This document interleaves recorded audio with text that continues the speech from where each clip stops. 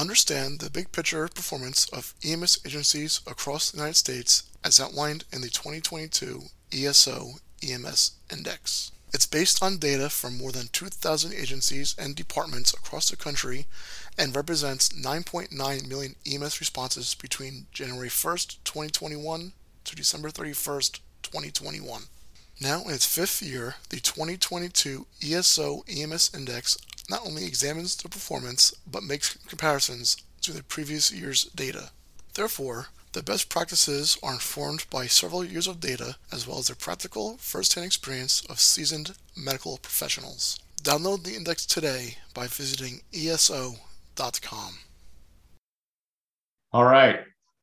Well, hello, world. This is Jonathan Fite, co-founder and chief executive of Beyond Lucid Technologies, coming at you with another Facebook Live stream for the Sacred Cows and Data Cubes podcast. I am thrilled to be joined by the recently retired Mike Touchstone, Chief Mike Touchstone. I am going to ask Mike to introduce himself for the 2 to 3 people in this industry who don't already know him. And don't already feel as I do about him, which is that this is a man of intense wisdom. When I think about what I want to do in my career, it's the ability to switch seamlessly between an eloquent discussion of education and policy and healthcare and bourbon and culinary arts and travel around the world. And so when I think Renaissance man, I think Mike Touchstone. So, Mike, why don't you introduce yourself a little bit, a couple minutes here on your background. We'll talk about what the topics are for today. Wow. So I retired from the Philadelphia Fire Department EMS division as Deputy Chief of EMS Operations in September past, hence having facial hair, which is prohibited by policy in the fire department. I served 32 and a half years there. Prior to that, I was a lieutenant and shift supervisor at a hospital-based 911 responding ALS service in Delaware County.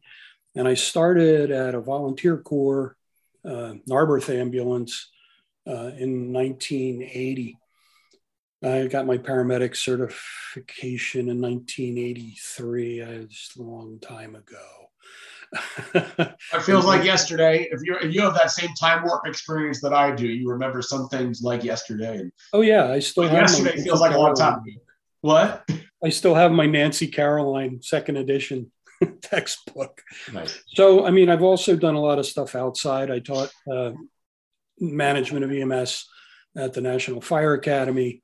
I was president of the National EMS Management Association back in the middle 2000s. Played with NEMC because I was an instructor, did a lot of stuff on their committee work. I've been involved in the Pennsylvania Emergency Health Services Council, which is the advisory council here in Pennsylvania. I was regional director of the city of Philadelphia for the EMS office, CQI officer. I was the director of the Philadelphia Fire Department EMS Training Institute. And I like bourbon. I like to cook. I like gardening, a lot of other stuff. So yeah, if that qualifies as a Renaissance man, I guess, yeah. I would say so. Like I said, I look at your career and I think #life goals. So certainly take the compliment. It's meant as one. But I also think, given the topics that we want to talk about here, which you and I have had over years in a setting prior to the existence of this podcast, I thought there are few people more and better equipped, having seen the gamut of this industry's educational settings, who understand its challenges, who understand its politics, which are enough to knock you sideways and potentially make the US Congress look like a happy-go-lucky playground. And I just said that on record, right? is I think what I want to dig into is some of the practical and philosophical realities. There's just a lot of psychology that comes in our industries, the hills that people die on, let's say. And I think when it comes to education, both education per se, meaning what you might get in a school, and also education on the job, how do we, as you and I have talked about in many settings, including through the Congress of Mobile Medical Professionals, which we'll talk a little bit more later, this archipelago theme of sharing knowledge between different places, right? That's a more practical aspect of education and training, where what you're doing in Philly and what they're doing in Texas and what they're doing in Los Angeles and in rural spaces in between may have relevance to one another, right? I want to talk today about all of those things. How do we bridge the gaps? Because we are struggling as an industry with retention. We are struggling with recruitment, right? We are struggling with a data-driven practice, which requires people to learn how to do things differently. And you have been on the front, and I'm going to show some things on my screen today, but this is a document, the cover page of a document that I always associate with you. I think one of our first in-depth conversations was about this concept, sort of what makes a leader. But particularly when one looks at mobile medicine, and while there are differences, again, we'll talk about it today, but we've talked about it before, the differences between fire and EMS in terms of the structure of the teams, right? How many people go out on a call, for example. And now with community paramedicine, we're sort of slimming down teams even more, but sometimes we're combining with police or other social resources, right? So there's a reconfiguration of what it means to be a leader. I think we want to talk about a little bit of all of that. Because I want to throw down a couple of challenges, right? Go ahead. So first, how we refer to what it is that we do is critically important. The labels and the nomenclature used to describe what we do. And there have been arguments about calling what we do paramedicine that have made it to the federal level, and we haven't really made any progress. But one of the things I think, take umbrage with perhaps is the fact of calling what we do an industry. Okay. And industrial processes have a certain connotation of workers making products. And if we're any kind of industry at all, we're a healthcare industry and a more along the lines of hospitality. We provide service. We don't make stuff. And the drive towards professionalization, I think, has a lot to do with moving away from this idea of an industrial concept, because you only need training to be successful as a worker in a factory, right? You only need your basic reading, writing, and arithmetic. And if we want to proceed past being simple technicians, this is where we get into this idea of what's a profession and what's professional, not the same thing. And are we an industry or are we a profession, aspiring profession? Allergies are brutal. The other thing is when you talk about data. Data in and of itself is of very little use until it's been analyzed. And from that data, you develop actionable intelligence. Data is useless without analysis. So we often talk about data, but we really don't talk much about how to use it and how to turn it into intelligence and how to make the outcomes of the study of the data actionable. So we live in a world of dichotomies. Many of them are false dichotomies. You talked about training a lot, the training and education dichotomy. Well, it's not really a dichotomy. You need them both, right? Teacher versus taught. Data versus intelligence. Industry versus profession. The macro and the micro, the strategic and the tactical. We're working in a very complex environment with a lot of things that are not properly or very well understood, and things are not clearly defined. So one of the things, as I will segue from discussing those pieces, is what's the role of education? So in the process of becoming better able to understand, to argue, to have dialogue, to participate in a dialectic, or other aspects of the things that we need to do. Yeah, there you go. So go ahead and follow up on that, because that's an important foundation of.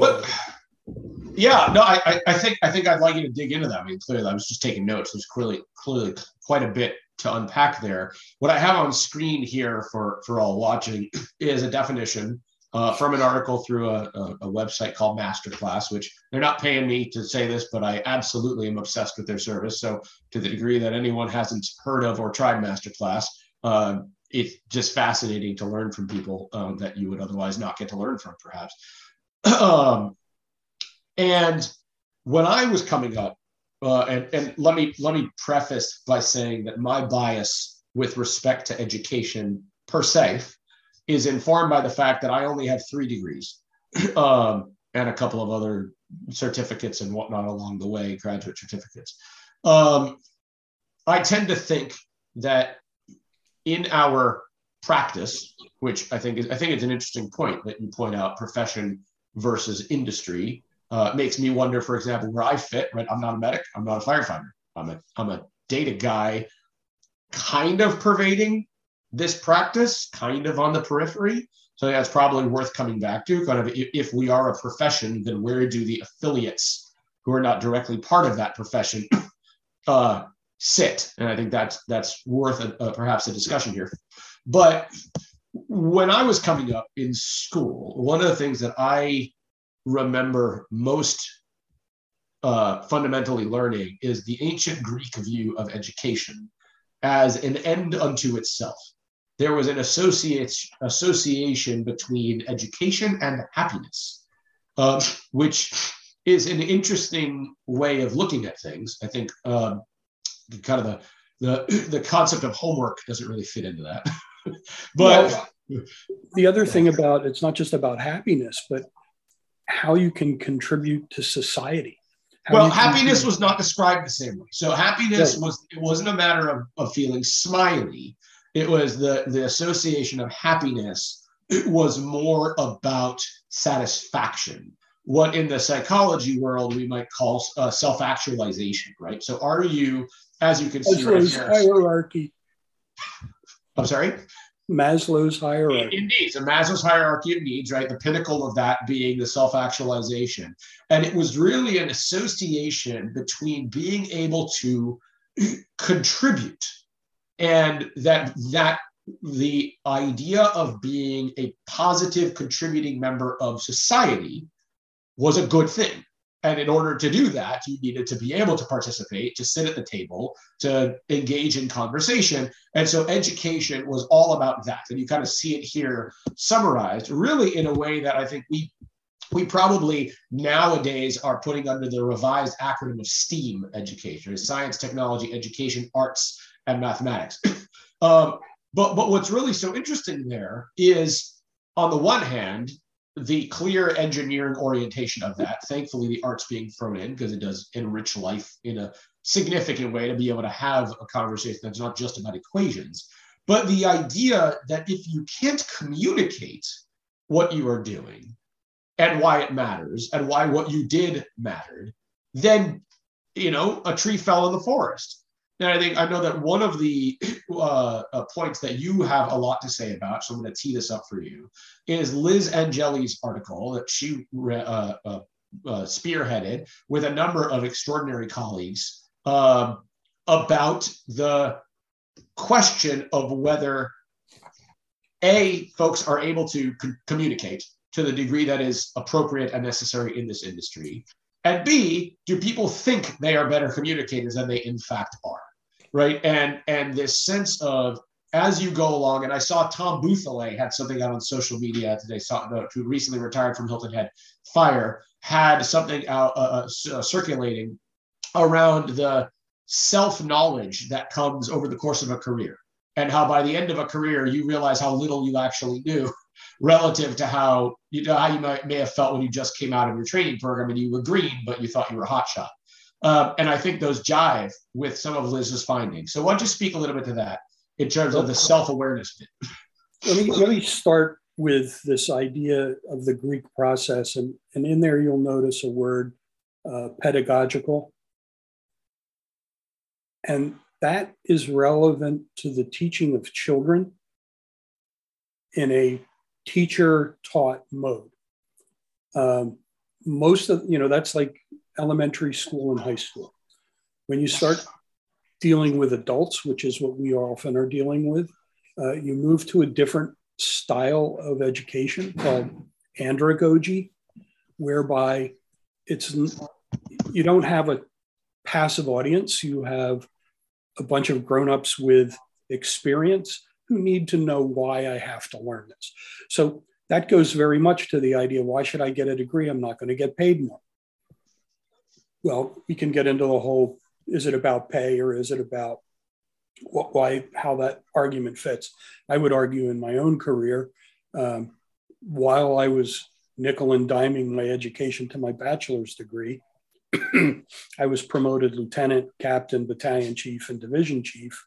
And I would attribute my success in part to the fact that I was studying this stuff and writing about it and reading about it all the time. So I was able, as you said, to communicate, because what we did in class was communicate via writing. The things that were written about in Liz's article and the premise, let me give just a little brief background, and you can bounce back to andragogy now, and then I'll come back to the article because it's important. Well, okay.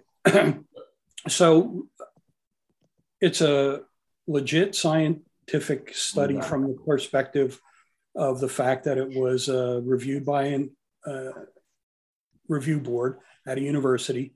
They collected data via a survey. And this particular article basically says, or the findings were, that providers don't feel prepared. They don't feel prepared in many of the dimensions of the work that we do.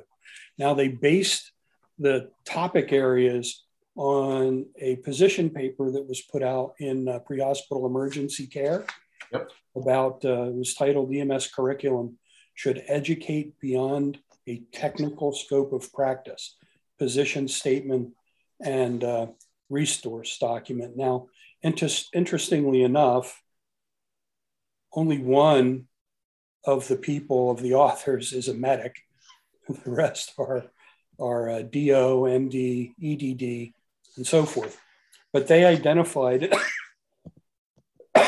several areas that needed to be addressed: public health and epidemiology, social determinants of health, social equity and bias, mental and behavioral health, culture of safety and human factors science, quality improvement, healthcare business and finance, leadership and change management, evidence-based practice, and effective communication skills. Now, when you go down that list, our current guidelines that direct all of the paramedic programs that are certifying or preparing people for certification don't include any of those things. It's all driven by clinical skills and knowledge. You'll hear discussions of affective domain amongst educators. That's about values, attitudes. That's not part of the curriculum either. And that's been discussed literally for decades. Why do we have this gap in our preparation of practitioners where attitude and values are critically important? And that comes to play when you have practitioners who generate complaints, not about their clinical care, but about their attitude, their tone of voice, their posture. Bedside manner. Well, it's all about bedside manner. So the article that Liz is the lead author on addressed those areas and basically most of the people who responded to a high level, 2/3 felt moderately, slightly, or not at all prepared across those 13 areas by their initial education. And part of what you said earlier, the more well-educated the providers, the more they realized how poorly they were prepared. So the more they knew, the less they realized they were provided in the beginning. Well, and that's actually where I think, again, hopefully this is as controversial as it should be. And if I haven't if I haven't kicked the hornet's nest in a 24-hour period, I'm slacking, so I got to get on that. But I have, especially in a time when we are increasingly data driven, for information driven and pure data numbers driven in this industry, right? I am not a medic. I am not a firefighter. I am a data geek. And that's a topic about which I'm competent to discuss, right? But I also have spent a good deal of time in school, and I find it often ironic that many of the most vocal proponents, advocates, table bangers, whatever you want to call it, for needing folks to go get degrees, for example, are either not very formally educated, which is interesting, or are formally educated and have other reasons to feel as though if but they had this other thing, they would have advanced to some other place. And it almost becomes an overcompensation conversation, because the question of whether you obtained a degree or 2 or 3 is often itself a red herring. The association of, now I do buy, and I think this is very apropos of things, that getting a degree can be a demonstration of commitment, right? That's for sure. Right? If you also a demonstration of a body of work, right? That you've done something. Now I'm going to say this, it doesn't make you smarter. Agreed. And it doesn't get you paid more either, which is something it can get you paid more. Can, not necessarily. Right. Depending upon what you want. Exactly. The reason and the rationale for getting it. And see, I would separate, a degree is just the marker that you've been educated, right? It just shows that you've written, you've read, you've done some critical thinking, you've had some arguments, and it represents a breadth and depth of knowledge that you would have a hard time getting any other way. So and most of the arguments against education in EMS are not against education per se, they're against requiring a degree. And I would say that, a lot of the arguments are both straw man arguments based on unsupported assertions, but it's almost irrelevant. We have some science that says that a better educated practitioner is going to provide better care. They try and say there isn't, but I would argue there is. And on its face, a better educated person has potentially a better foundation upon which to build practice. So yes, this is a lot of times a circular argument. A lot of times there are dichotomies and false dichotomies. There's fallacies. There's all kinds of crazy stuff. And I'm going to hit one of the topics that I am passionate about, and that is the fact that this is exceptionally complex. So you get into this idea of complexity and problems that are insoluble. Wicked problems is the term that was developed in the 70s in public policy. And anybody who's out there that's listening to this that wants to get an idea as to why we're not making progress and why we're not solving problems, take a look at some articles or Google wicked problems and read some of the stuff, because we haven't articulated what the problems are properly. So let's say that one of the biggest problems that's a perennial discussion is recruitment and retention. Okay, so first off, right out of the box, those are not the same problem. Recruitment and retention are two separate things. Secondly, and let's be sure we're going to put a pin in the rotational training bit that we're going to talk about and define. Right. So when we talked about this at a Pinnacle conference in an open conversation about the recruitment and retention issue, and to start thinking about, well, why do we have or why do we perceive a problem of recruitment and retention, and how do we solve the problem? We came to the understanding that the problem, one of the biggest components of the problem, is an educational problem. People don't understand, A, what they're getting into. We don't tell them the truth about what EMS is. We prepare them only to do certain aspects of the job. And, you know, when you can hold this position as a high school graduate or a GED holder and expect, if you get a degree, to get more money, that's not going to happen. But I can tell you that you're also not going to get more money if you don't. And the chances of making progress are improved when you have an education. When you go up, if you want to get a better job and you're competing against somebody, or you're competing for a promotion, if you're more well prepared and you can argue your point and you can convince people that you know what you're talking about and can do what you say you're doing, you're going to get promoted. And as I said earlier, I was promoted because I did that every day for months and years. And I could talk about stuff that other guys that hadn't had that experience couldn't talk about. If all you knew or all you know is the department you're in or the environment, the narrowly focused environment that you live in, you're not going to do well. And it goes to that sort of Renaissance approach. We very often are only informed by ourselves. And we need to look to other disciplines. And that also goes to the Greek approach. It's not unidimensional. It's literature, it's arts, it's physical activity, you know, wrestling or running or, you know, physical activities.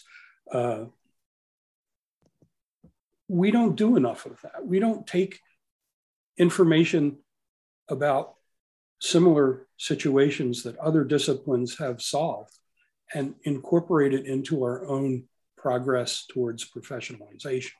Now, I don't know if anybody, you know, what people's thoughts are about making paramedicine a profession, but you want to get more money. Look at what they've done in other English-speaking countries where degrees have become mandatory. Well, not so much, they didn't say they're mandatory, but that's the only way you get to be a paramedic is you go to paramedic school at a university. Well, let me throw a hitch in there a little bit. Yeah, go ahead. Our on the one hand, I think the American education system and versus, for example, Commonwealth country education system, it is probably we can have a college course all about that in and of itself. For sure. And their healthcare systems are different too. Indeed. So I mean, it's a bit of an apples and oranges thing. And speaking of strawman arguments, I always find it interesting when folks look to Canada, UK, Australia, Ireland, etc. And well, there's so many apples to oranges there that it's very difficult where you're looking, for example, a nationalized health system where you don't have a clear separation between high school and college, right? And when people look to Israel, where you're going to have military experience in between, which does a lot for teaching you about the world.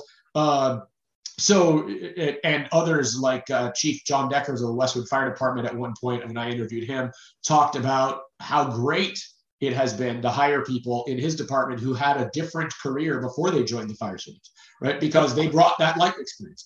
But I think to your point about the education bits and the value of having something that shows that commitment and breadth of experience, I think one of the challenges I've often had, and I hope maybe a takeaway, maybe it's in the comments. I mean, we'll see if Jeff brings us questions at the end. But I think one of the missing pieces of this that would do it for me is if folks would define what degree or education scope should be included. Because this is why I punched in there, because you mentioned about a degree in paramedicine, right? But one of the most important trends that I think we're seeing in healthcare in general which includes in mobile medicine, is the recognition of the social determinants of health, right? And so I have found it unendingly problematic when folks talk about either getting a degree in a practical subject, I think, and I don't want to call it, well, whether it's paramedicine or fire science or whatever it is, those are practical subjects as I would define them, right? As opposed to, is it more important, or math, by the way, or statistics, or any of the things that the business, et cetera, is it more important to have a degree in psychology, in sociology, right? In the ability to relate to your patient, as opposed to understanding how the parts connect inside the patient. And I don't think they're separate. I think they're combined. But are we negating the value of one by not defining the range of applicable intellectual traits that someone needs to have in this industry? I would suggest that if there was a degree program devised, that there would be, as in many programs, core competencies that need to be included. Things like ethics, things like leadership and management. I can't remember all of the ones, but you can create a core of 5 or 6, some statistics. How about these? Well, they're very close, but that's not broad enough. That's very focused into what supervising, managing, and executive EMS officer needs to know. Let's push on that a little bit, because honestly, so let me just get to what I was getting to there. Go ahead. Because there are areas of study that could be included as threads of an educational process to reach a degree. You could have a generalist in EMS. You could have somebody who focuses on education. Yeah. You could have somebody who focuses on quality improvement. You could have somebody who focuses on clinical stuff. Yeah. You could have somebody who focuses on research, that builds a curriculum, a personal curriculum around a core set of competencies that you need to be effective as a practitioner. So that, and we do need to look towards a much broader range of influences: psychology, sociology, genetics, pathophysiology, all the medical ologies.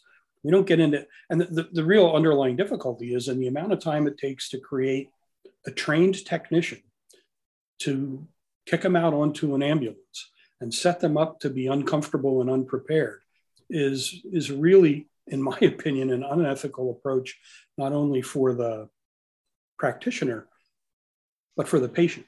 And one of the things we lose on many of these conversations is, where does the public fit? Now, you go back to our Greek idea that you're a contributing member of society. What is it that you're contributing to society when you come out of paramedic school? I mean, you're going to respond to emergencies? Not so much. That's what we tell them. You're going to respond to people's requests for help, most of which are not an emergent medical or traumatic injury, a problem like that. So you want to push on the 7 pillars? I mean, I was one of the people engaged in doing that, although I can't take credit for making it happen. That goes to Ryan Greenberg. And there was a lot of foundation work. If you you can find this document online. That's how I found it. Yeah, and it's 95 pages long. This is the cover page. Right. But the reason I'm suggesting the push on it is I think what you've said is fascinating in ways that are only now emerging, I think. So, for example, again, when I think about the flavors of mobile medicine that are emerging, right? Community paramedicine / mobile integrated health / whatever else we want to call it this week, right? When we think about pediatrics, right? I mean, I have a specific professional focus in my work around pediatrics with special health needs, so children with medical complexity. And would it be interesting? I mean, how one structures that into formal training, I think, is almost a separate question. but how interesting it would be to see a recruitment poster, right? A LinkedIn ad, a Indeed posting, whatever it is, that says, we know that in our community, we have children with underlying severe disease, right? We have children with sickle cell. We have children with lymphomas and other forms of cancer. We have children with a variety of epilepsy and autism and muscular dystrophy. Well, there's all kinds of chronic illnesses plus the other stuff that comes up that happens to kids. But imagine if we said, we are looking for somebody who understands how to intubate and medicate and all those things, the ologies, as you put it, but also who has a concentration somewhere in their experience, life or training, with young kids, right? And we're going to specialize it. Have you ever seen something like that says, we need you to have the sensibility, not just the training. We need you to understand how to relate to the older folks, the bilingual, the folks who don't speak English, the folks who can't speak because they're too young. The hearing impaired. Sure. Look, I'm a person with disability. I'm a twitchy guy. I will tell you, like, if for all those in the world, if you don't already know, A, I have Tourette syndrome. B, if my screen looks twitchy, it's me, not you, I promise. Right? So to do not adjust your set. Right? So I have been on the receiving end of being thrown against a wall because a peace officer thought that I was on substances because I'm a twitchy guy. Right? The context being similar, like we're starting to talk about relating to members of the polis, right? When you talk about the community in the Greek fashion and the politics, understanding political science, understanding when we people get upset about the question of, do we call the thing excited delirium or not? Why is that important to the communities that are touched? And do we train people in this industry to engage sufficiently that conversation? Look, first of all, it's not training.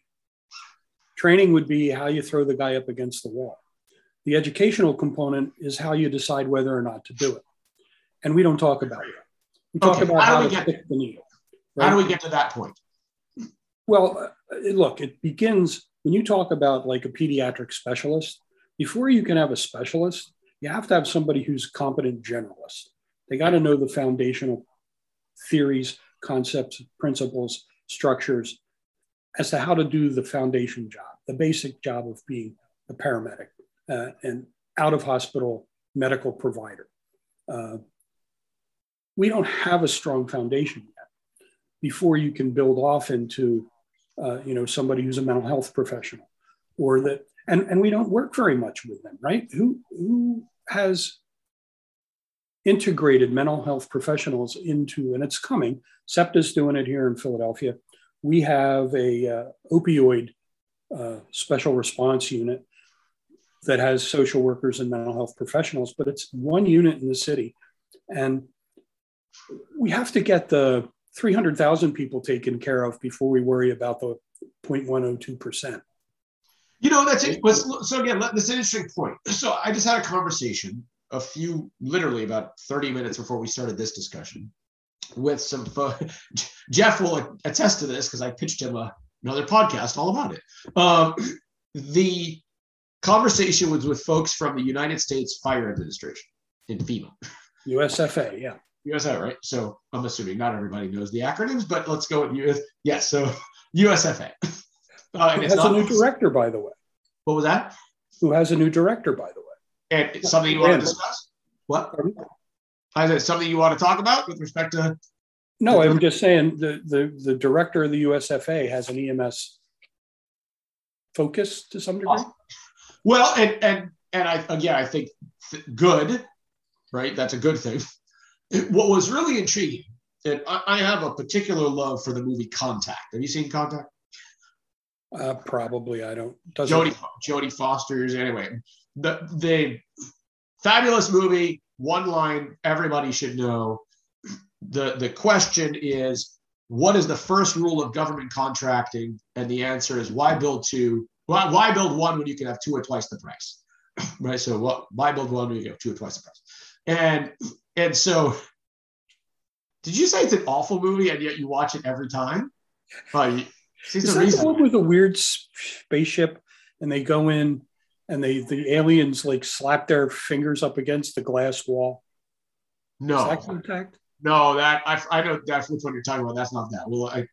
We'll have to look that one up. That's terrible non sequitur. Get back on track there. Okay.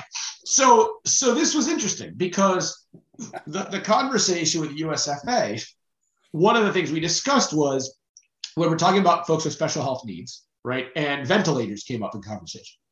And so they said, wouldn't it be awesome if there was a way for fire and EMS professionals and police, sheriffs, et cetera, depending on where you are, to know that if there's a power outage, who you need to go engage, who you need to check in on because the power went out, they're on a vent.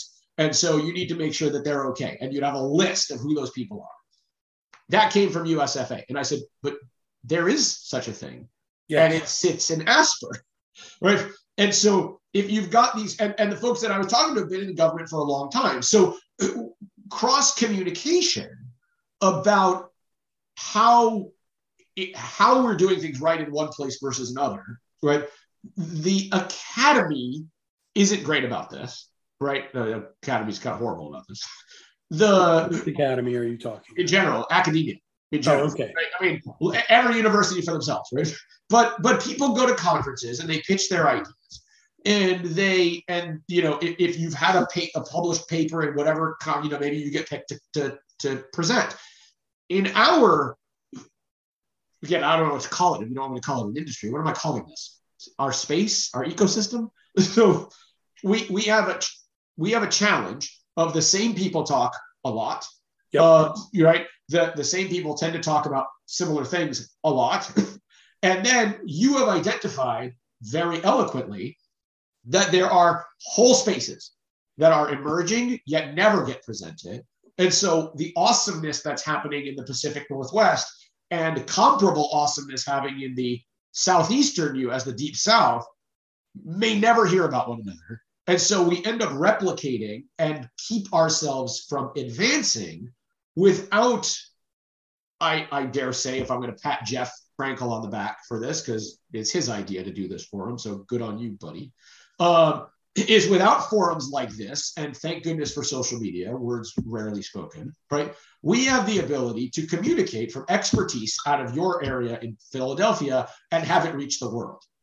And what do we do to ensure that the range of competencies not only keep us, we won't want to skim across the top, right? We also want to make sure that each community knows how to find its people. And without infrastructure to do that, how are we doing that? Mind you, we've been in an ecosystem, if not an industry, for 50-something years now, right? Right. So look, there's a as a couple point of at which you get to stop saying you're new, right? I mean, it's not new anymore. There's a couple things we need to do, right?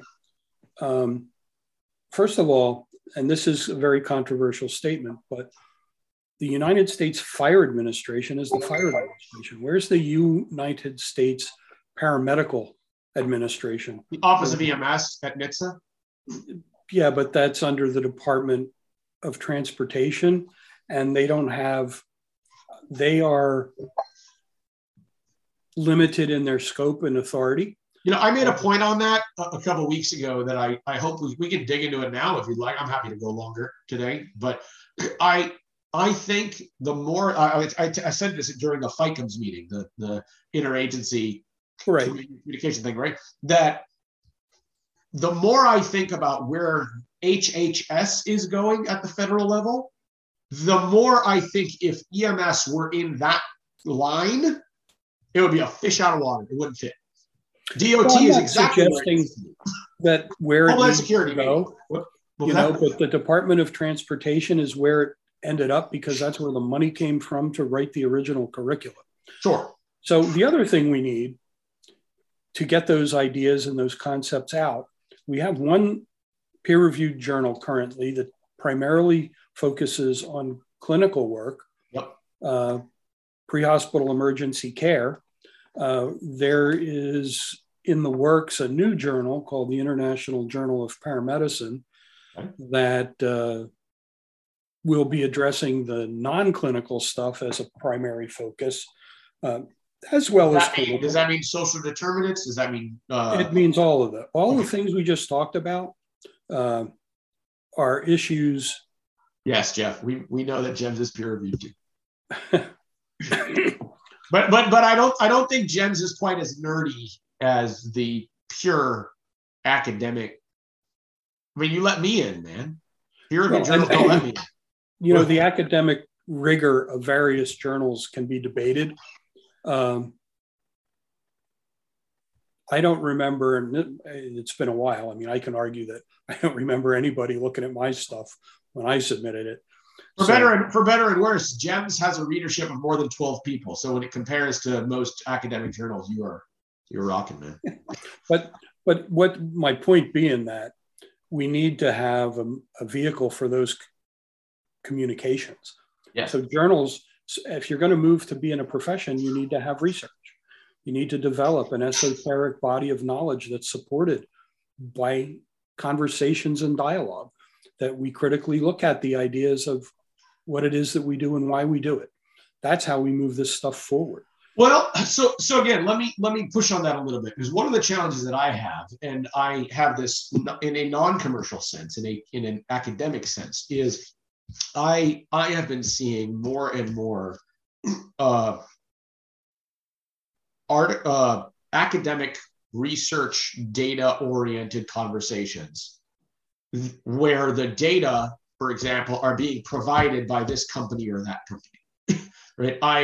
Based on their software, their EPCR software, right? And I find myself worrying because of some of the points you made earlier about perhaps the lack of understanding on how to get away from bias, right?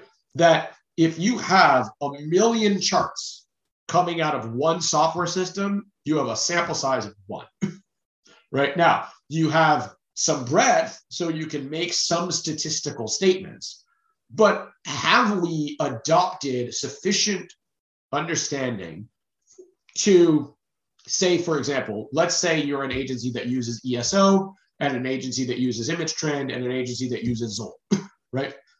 Is there something about your agency and your practice and your region and whatever that drew you toward that system, right?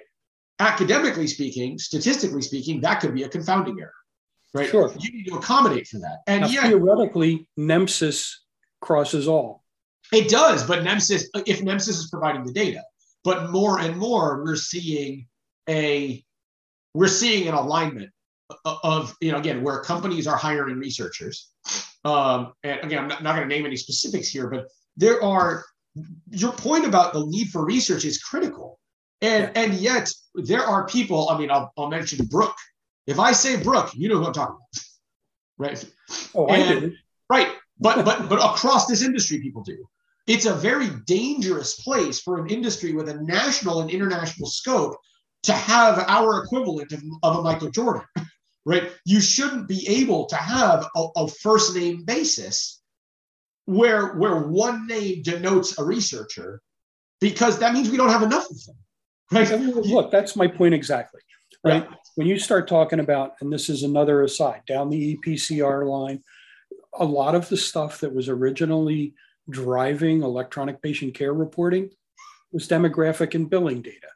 And the ability to have a high quality transfer of clinical and important medical knowledge via a narrative, which was how it was done in the past, has been by and large lost, which is a problem.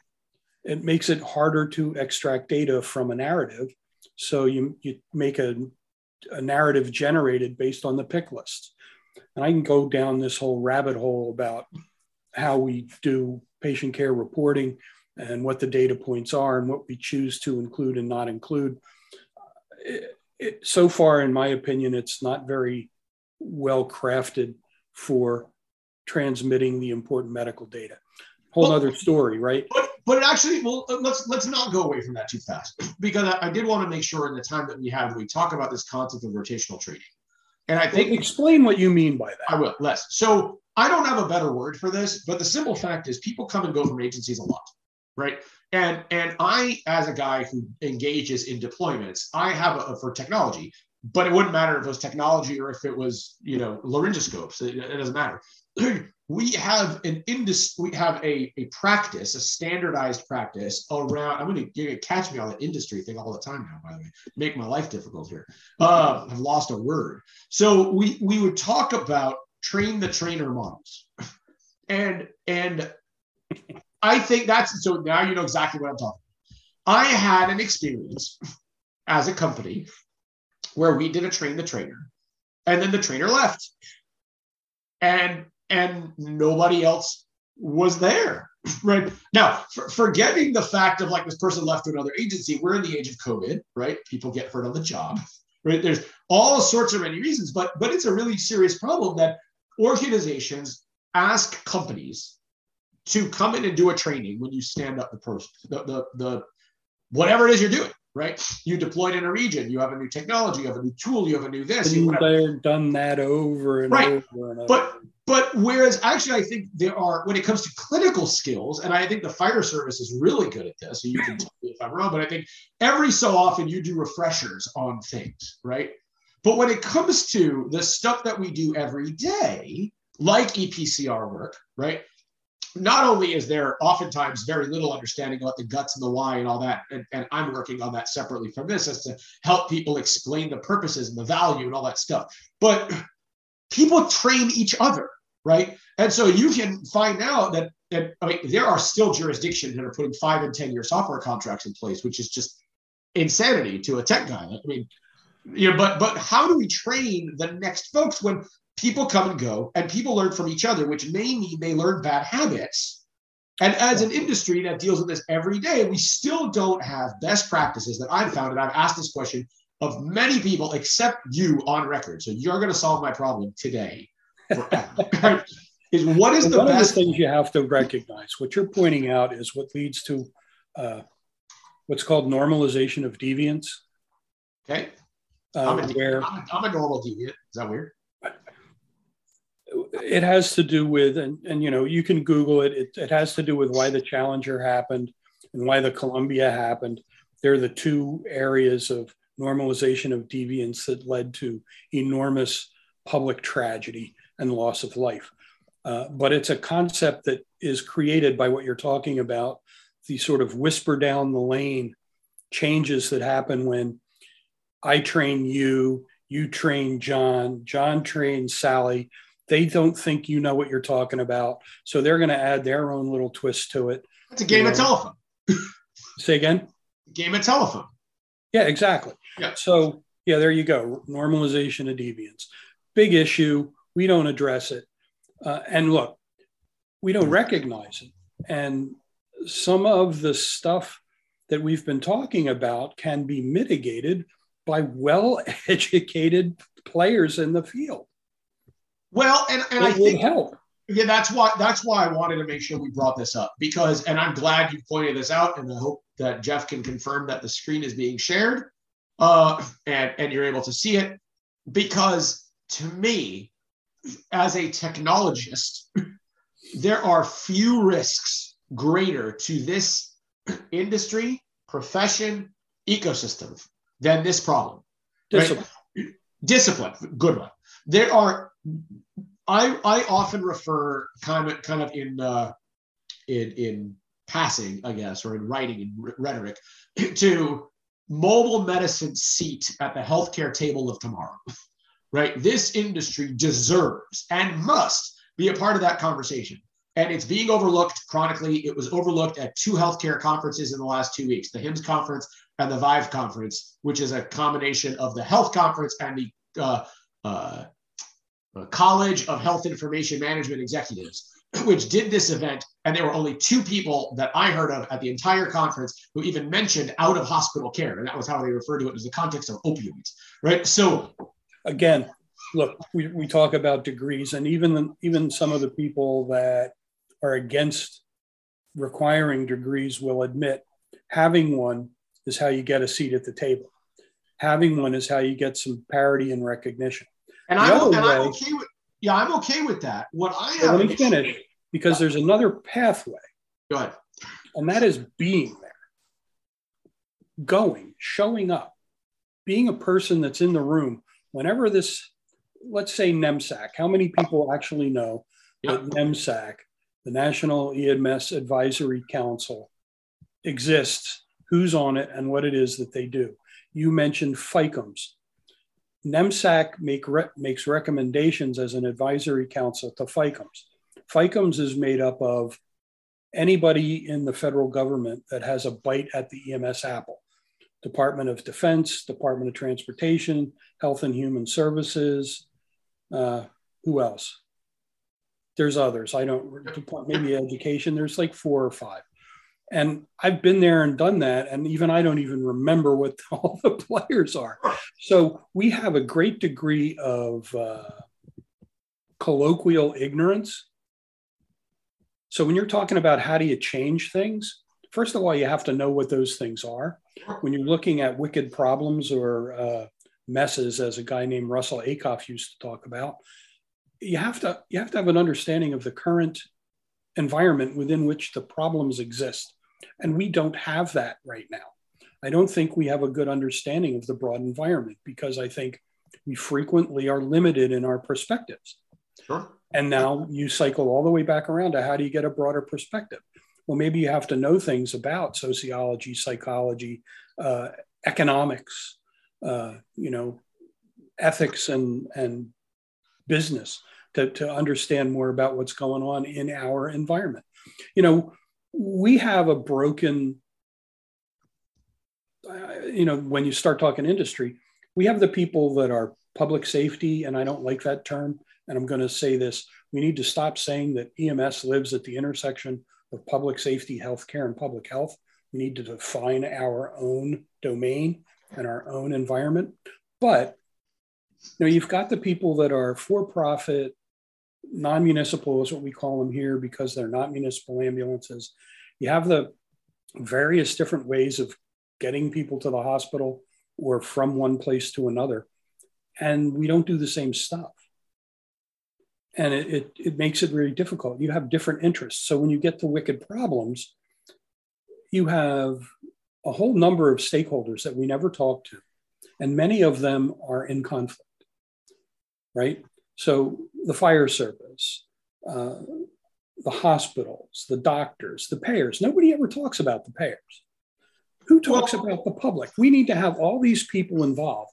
Normalization of deviance is easy when you have people that continue to practice without guidelines and standards and figure that they can, it's okay if we vary this much until the rocket blows up.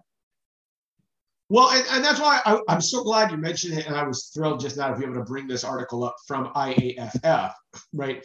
And I think to the degree that we're going to talk about this on the patient care side, and maybe this will be a last point here, happy to do a part 2, of course, with you, or a part 3, 4, and 5 with you, my friend. But I'll take you up on it. To the degree that I wanted to see if there's any questions, Jeff can tell us. But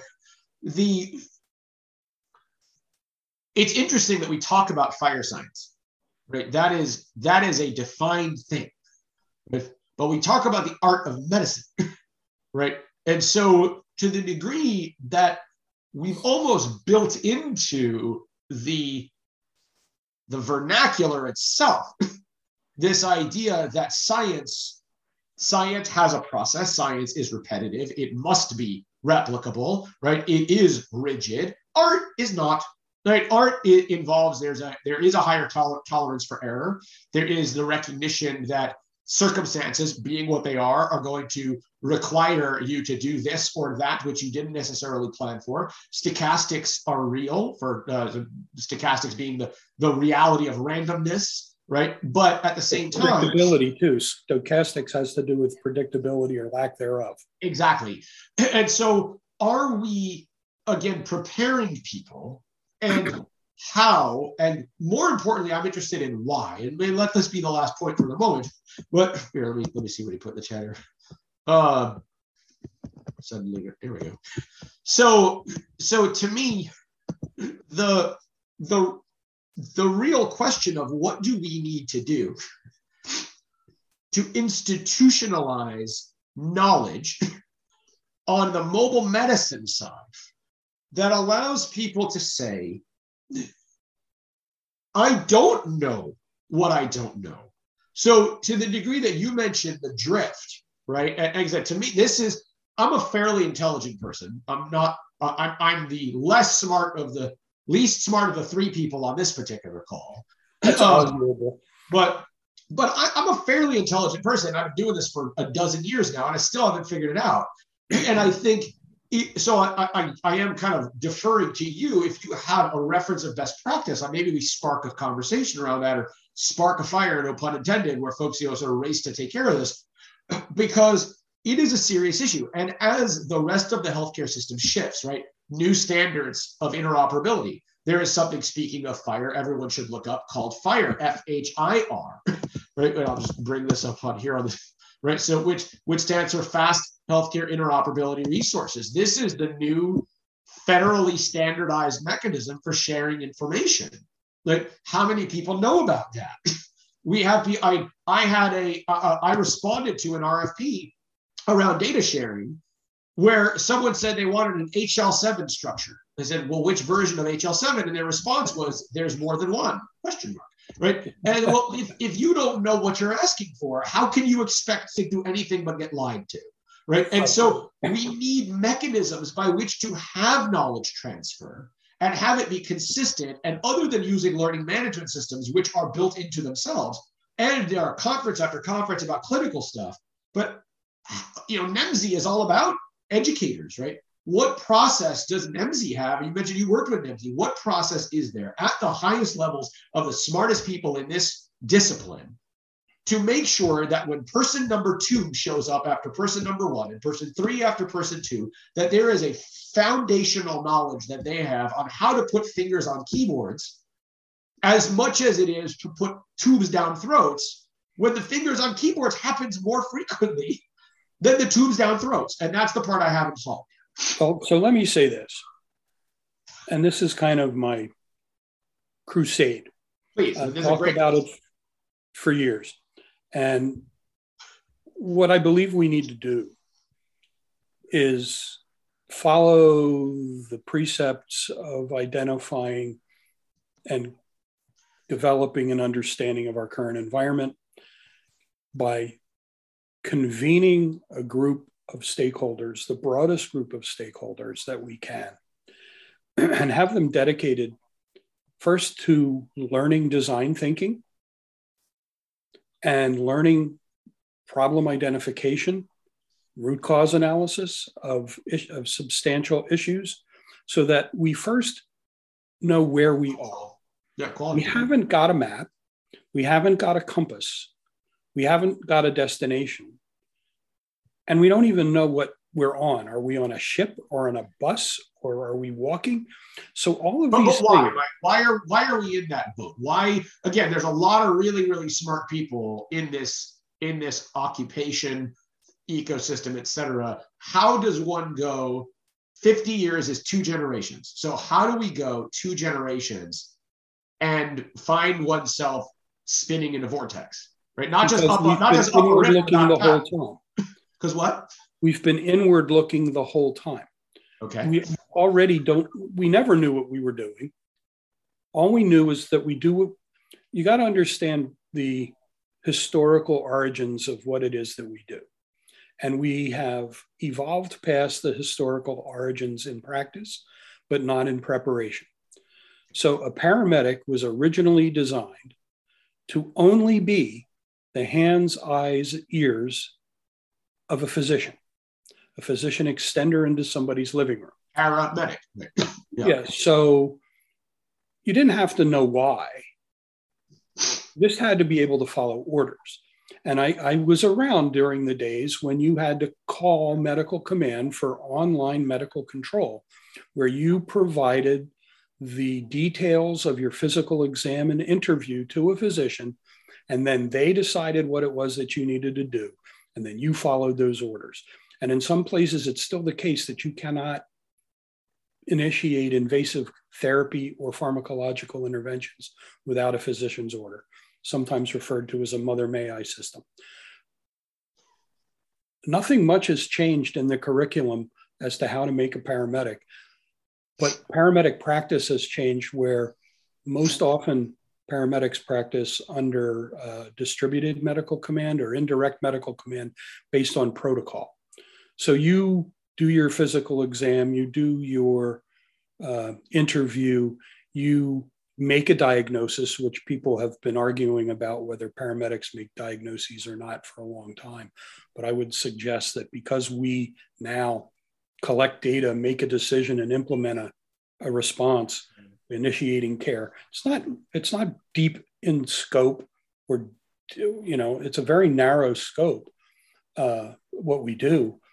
But we do it on our own. We're an unrecognized independent practitioner. You don't call a physician unless stuff's going sideways. And a lot of people don't even bother. They just load and go, right? So all of this goes to suggest that as the practice has evolved, the preparation for that practice has not.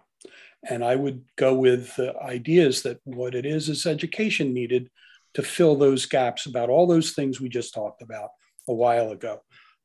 Bias, social determinants of health, real understanding. How many paramedics really understand the quality of improvement practice that's been around, since Deming and Duran in the late 40s after World War II, how to get things done. And, one of the things about, I call it Six Sigma, or call it, continuous quality improvement. You have to really recognize the fact that they were based on industrial processes. Yep. They were based on statistical process control. And when you throw people into that mix on both sides of the equation, it becomes much more complex. So now we're thrown all the way back to the idea of complexity and how do you ask the right questions. So first, you have to know where you are. We have to create the map. We have to illuminate the landscape. So far, we've been very myopic in our discussion and description of the landscape within which we work and live. And we've been very contentious about who owns this plot of land and who's responsible and who gets the money and so on and so forth. We need to step away from that. We need to, in my opinion, stop saying we need to think outside the box and recognize we don't even know what the box is. Yeah. There is no box. So start from scratch. We don't stop what we're doing, but we build a new foundation because, the ACOF theory is you don't solve problems when they're this complex. You create an environment within which those so-called problems can't exist. And we haven't come anywhere close to that. Because when you look at the conversations are all insiders, all looking inward. We need to expand and do more like what, the Greeks talked about. We need geographers and philosophers, as a representation of a broader interdisciplinary approach. There's a lot we can learn, for instance, from the hospitality industry. And so let me throw one last question to you. Jeff will kill me, but I'm going to do it anyway. Well, you said we can keep going. Well, since you mentioned quality control and then you mentioned people, and when you put those two together, I think you end up at something you mentioned in a bit of a shorthand that I'd like you to expound upon, which is design thinking. Because the secret to ensuring that people go down the path you're intending them to go down is design, right? I remember when I was at Carnegie Mellon in the business school, and I took, CMU's human-computer interface courses are kind of legendary. I took some design classes, and I never understood at the time when we were talking about utility of an egg timer, things like that, just how meaningful that conversation would be, whether it's ergonomics on bodies or it's human-computer interface. How do you drive people to an objective you're trying to get them to? But the ability to make that process intuitive, repetitive, where you can learn it, where you can transmit it, where it's not going to be the worst thing you've ever done. Why do you hone in on design thinking? What gap do you just define design thinking anyway? Especially if it's different from what I just said. But what gap do you think that would fit? Because that could end up being a missing link in this whole process as we look to what's next. Well, first, you have to have a high level understanding of systems and the system of systems. So, emergency medical service was originally conceived of as not EMS, but EMSS, emergency medical services systems. And we don't understand our systems well at all. When you're talking about wicked problems, you talk about what you think is a problem and you work to solve it, maybe something that is going to make my world worse. So design thinking is based on a foundation of a good understanding of the systems and what's actually happening, right? What is the environment? And then you make new stuff to come to a product or an outcome that solves or serves the purposes that you're trying to serve, not exactly solving a problem. So what is it?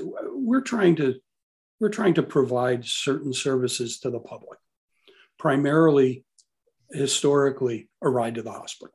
Everything was based around a ride to the hospital, period. We were reimbursed. You could have a whole conversation about the idea of reimbursement, terrible way of doing business. And that we're a transportation provider, not a healthcare service, right? So we have to know what it is that we should be doing from a broader perspective. What are the services that the public need?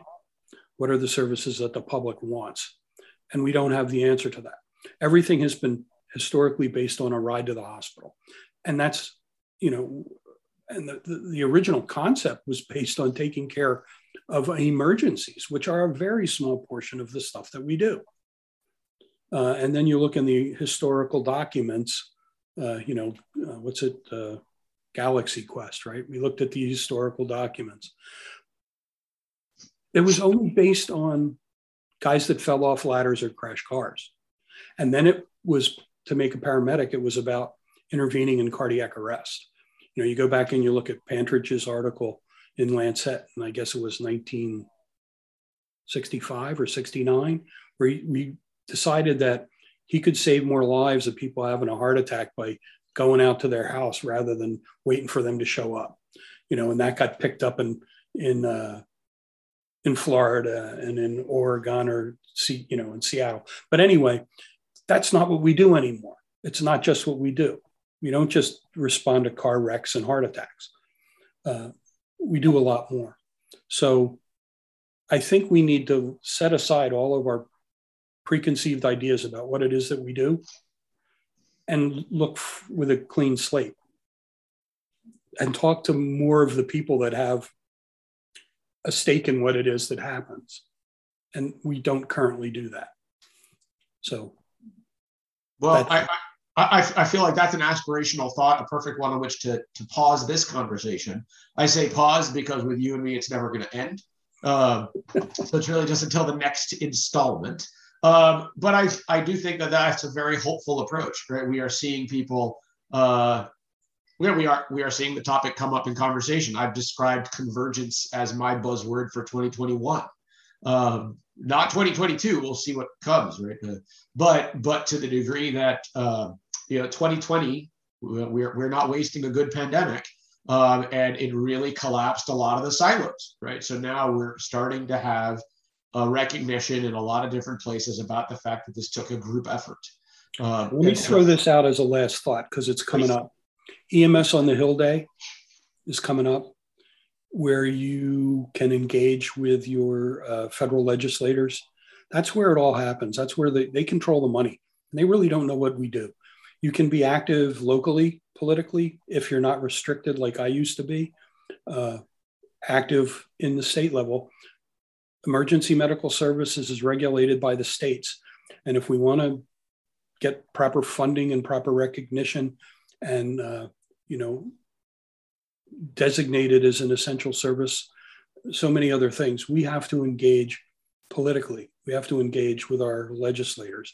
So to get to where we can actually convene this conversation, we need to have somebody who's willing to kick up the money to do it. And it's going to cost. You know, you have to have people willing to spend the money and people willing to invest the time. But the juice is worth the squeeze. Say again? The juice is worth the squeeze. Right. So that's the challenge I would throw out at people is look up some of this stuff, look up wicked problems, look up this aspect of pedagogy and andragogy, look up the history of EMS, how many people know where we came from, and then, educate your legislators, the people who represent us to government and control the dollars. And maybe we can get some money to do things differently. Awesome. Thank you, sir. Thank you. Thanks for asking me. Your brilliance is unparalleled. I tell you, Mike, I not only do I learn stuff from you every time we talk, but there are a few people who can throw out references the way you do. It's one thing to name drop celebrities and bold-faced names. It's another thing to name drop authors and journal articles. So you have a unique talent, brother. Thank you to everybody who watched today. Please do engage with us through social media channels. We're all quite findable. My email, firstname.lastname@beyondlucid.com. If you're prefer to do it that way, with any topics for future discussions. And thank you to Jeff Frankel and the team at GEMS for allowing us to engage in yet another wide-ranging and hopefully productive and inspiring conversation. Thanks to everybody. Stay safe. Thanks so much.